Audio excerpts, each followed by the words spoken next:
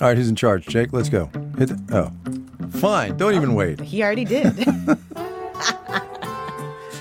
Hello there, I'm Kimberly Adams. Welcome back to Make Me Smart, where we make today make sense. I'm Kai Risdall. It is Monday, the 17th of July. Good to have you back with us on the pod. Yes, we are going to do some news on this Monday of Mondays. We're going to get you smiling at the end, ideally. But first, with the news, Kai, why don't you go first? All right, well, mine's not so much news as it is a rant. And it's a little bit of a rant against the New York Times, but it's mostly a rant against the Republican Party in the United States of America. So the New York Times has a big story today about the plans for a second Trump term. And the headline says, Trump and allies forge plans to increase presidential power in 2025. Now, you may think to yourself, well, increasing presidential power. I mean, there's been a classic debate in this country about the imperial presidency versus the powers of the legislative branch. And the legislative branch is, of course, Article 1 of the Constitution. And that's the most important branch. And oh, my God, shut up. That's not what this piece is about. OK, this piece is about a twice impeached president under indictment now on 37 felony counts under the Espionage Act, and who is credibly accused of having led and fomented an insurrection against the United States of America on the 6th of January, 2021, trying to, in a second term, amass political power in the White House by subverting otherwise independent government agencies to his power. And that's not the way it works. That's not the way it works. And it cannot be the way it works. Go ahead. I mean, it's not the way it's supposed to work, but I think that's where American exceptionalism can get us in a little bit of trouble when we just assume that kind of stuff can't happen here. And as we saw on January 6th, this kind of stuff can happen here. I remember back in 2017, 2018, sitting with some of the White House reporters and asking them, would they be game to ask Trump, if he loses the election, is he going to accept the results? Because even then you could sort of see the way the winds were blowing.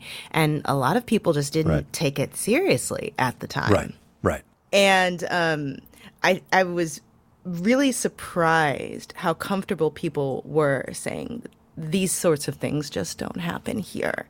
And this kind of article, laying out these plans, it's very easy. You're right, it should not be this way, but it could be this way because there's a big chunk of America that wants Trump to be president again and thinks this is a great idea. So you're that's absolutely my rant. Right. You are absolutely right, and thank you for pointing out the flaw in my logic and in the logic of many people in this country who go around saying, oh, we're America, this doesn't happen here, and oh, look, it kind of does. But just to flesh this out a little bit, and then I'll get to my rant about the New York Times, which falls in line with exactly what you were saying. This article lays out how the president plans to do this by taking the Federal Trade Commission, for example, and the Federal Communications Commission, and those really independent but very, very important government agencies that regulate how so much of what happens in this economy happens, and putting it under direct political control. And let's remember that the president the former president is again credibly accused of using the instruments of power to go after his political rivals. Here's another one, just to bring it home to you. What if Trump goes after the Federal Reserve and decides to try to subvert that to his political will? That would just be catastrophic for everybody in this economy. So that would be terrible, and it cannot be allowed to happen here. I would suggest that part of the blame for this lies with the media in this country for many years as Trump rose to and took power and exercised power, not actually raising the BS flag and saying what was happening in plain and understandable English. And that's on us, the members of the media. And here it is again with the New York Times saying in this headline, Trump and allies forge plans to increase presidential power in 2025. That's not what they're doing. That's not what they're doing, right? It would be a plan to establish an autocracy and a very nearly unlimited form of power in the presidential office. And that's not right. And we have to call that stuff out. All of us do. And that's it. That's my rant. I'm very interested in, the byline on this, which is Jonathan Swan, Charlie Savage, and Maggie Haberman. And both Jonathan Swan and Maggie Haberman were quite adept during the Trump administration of getting in close and getting Trump and allies to talk to them, and got a lot of pushback and complaints, especially Maggie Haberman, obviously, for sort of access journalism and all the downfalls of that, which we've ranted about before. And I wonder, will it be any different this time?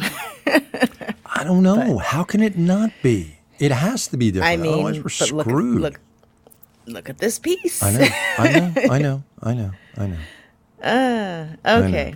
Well. All right. Anyway, you go ahead. So I've got two. The first one is sort of a subset of two stories about unions. The Hollywood Reporter has a story about the SAG-AFTRA strike, which, as we disclosed before, Marketplace is part of a different division of SAG-AFTRA, not the part that's striking, or at least a bunch of Marketplace editorial staff. But the annual cost, this is a headline, the annual cost of the SAG-AFTRA, DGA, and WGA contracts may be $450 million to $600 million a year, according to Moody's estimates. And the size of these strikes, and the whole piece is basically about the fact that they think this strike is going to last a long time because the stakes are so high. And one of the other interesting thing that's been happening with this is actors have been very publicly going online talking about how much they actually make, especially like actors who are not the lead stars in things, talking about getting 1 cent royalty checks, talking about making less than $100 an episode, because of streaming and things like that, talking about how very well-known actors in popular TV shows don't make that much money. And this is just a really interesting take on why the stakes are so high on this for both the studios and for the actors. Because if you think about streaming, the whole business model is kind of built on you pay for the content once and then sell it an infinite number of times, right? And if they start having to pay TV-style royalties on streaming content, that business model will have to change completely, right? And they obviously don't want to do that. The actors want livable wages. This is going to take a while. I have yes, it will definitely take a while, and I think the strike is going to go longer than anybody thinks. I have a technical question, which I don't know the answer to, but maybe there's some listener out there who does, or maybe you do.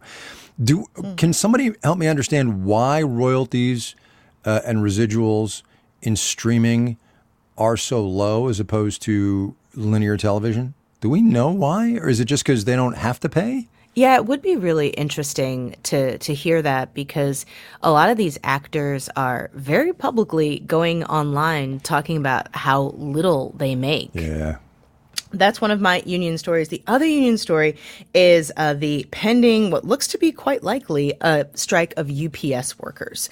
And this is another huge strike. We're talking about 340,000 people. UPS is already training some non-union workers to try to potentially step up if this strike goes ahead. So the news today is that the head of the Teamsters said on Sunday that he has asked the White House not to intervene if unionized UPS workers end up going on strike. And this is from the AP. Wow, I missed that. Yes. I missed that. Yeah. Wow. And this is important because if you remember, late last year, we had a looming, well, we did have a rail workers strike about to happen. And the White House and the Democrats in Congress also stepped in to avert the strike because they did not want that hit to the economy of bringing all that to a standstill. And the fact that the Teamsters are coming out publicly saying they want the Biden administration to stay out of it, that's not just a request, that's a threat, because we're heading into an election year and the Teamsters and the union vote is very, very important for Biden. And that to me sounded very much like a don't get into this because there will be consequences. And I thought that was very fascinating. it's a really interesting rock and a hard place, right? Because there are the Teamsters and the unions on one side, but there is, and not to overstate this, but UPS is a not small part of the lifeblood of the American economy, right? Moving packages around, logistics, all of that stuff. And so the challenge is keeping the union happy, but also keeping commerce moving and all those people who want their packages. And what does he do? It's a real conundrum. It's a good story. It's a really good story. Well, and especially since it seems like, knock on wood, inflation seems to be just now getting somewhat under control. And that kind of shock to the supply chain is exactly the sort of thing that could tick it right back up, right? Exactly. So. Yep. Totally. All right. I've gone on quite a while, but I do have one more and a little bit of a content warning here because I'm going to talk about murder and sexual violence here. There has been a lot of news about these murders in Long Island, the Gilgo Beach cold case, where several women were found brutally murdered in this part of New York. And there's a lot of coverage of it, and it may not seem like something that's in our wheelhouse, but this is also a story about the risk of workers, right? Because a lot of these women were sex workers, or at least reported to be, and some of them definitely were. But there's a piece in USA Today getting into just how much risk of violence there is for sex workers and how women sex workers in particular are often a top target of serial killers because they know nobody's going to come looking for them. And they are vulnerable and they think that these are people who will not be missed. And unfortunately, the history of police investigations into a lot of these cases affirms that. And, you know, this particular kind of sex work is definitely illegal in most places in the United States, but the level of violence that some of these workers experience is just really horrific, and not just when they are murdered, but when they are just sort of everyday exposed to violence. And I think this piece in USA Today, looking at that from the sort of perspective of what it is like to do this kind of work and the risk that comes with it is really important to keep in mind. Yeah, so highly recommend. Totally agree. Totally agree. All right, now we definitely need some smiles.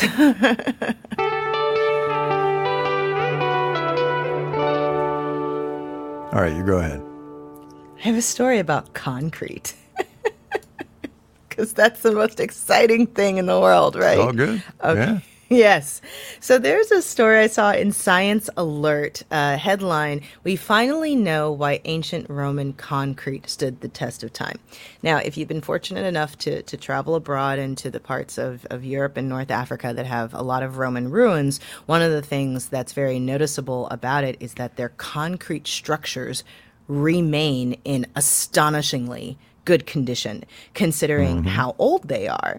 And given that this is like a blended mixture that we still use a version of today, and, you know, how quickly does your driveway crack? The fact that Roman concrete has stood up the test of time is quite impressive. And so these researchers really looked into why the concrete is so resilient. And it turned out that, and I'm not even going to get into the science of it, you should read the article, the way that they thought previously ancient Romans used lime in the mixture was slightly different. Instead of using it one way, they used it at like a much higher heat, and they made the mixture while it was hot, which had the after-on effect of when the concrete cracks, water reacts with these chunks of lime in it to basically fill in the gap and re-concrete, you know, the crack that's formed. And so it's like self-healing concrete. Now, sure, this is interesting and curious just for history and randomness, but also now that they know this, this team is now working on commercializing a version of ancient Roman concrete as a more environmentally friendly alternative to current concretes, which are a major producer of greenhouse gases the way that we make concrete right now. And I thought that was really cool. History fixing the future. History is cool. It's actually great that they're going to figure out how to do that now because, yeah.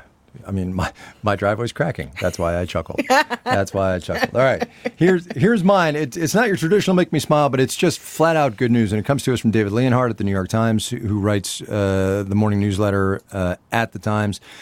Points out some new data from the CDC that the total number of Americans dying each day from any cause is no longer historically abnormal. That's a quote. And of course, during the pandemic, we had huge spikes in excess deaths, right? I don't want that to sound unfeeling, but that's what they're called.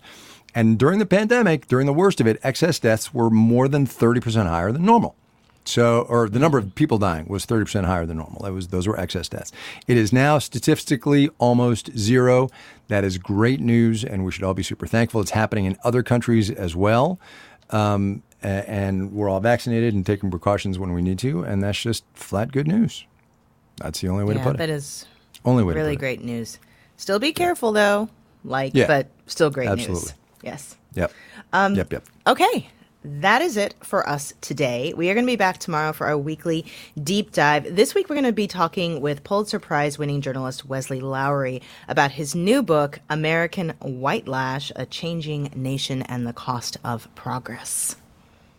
Until then, if you've got a question for us, a comment, if you've got a summer reading tip, a cocktail for Kimberly or a beer for me, take your pick, whatever you want to suggest. Voicemail at 508-UB-SMART. Email us at makemesmart@marketplace.org. We'll read them and we will absorb them.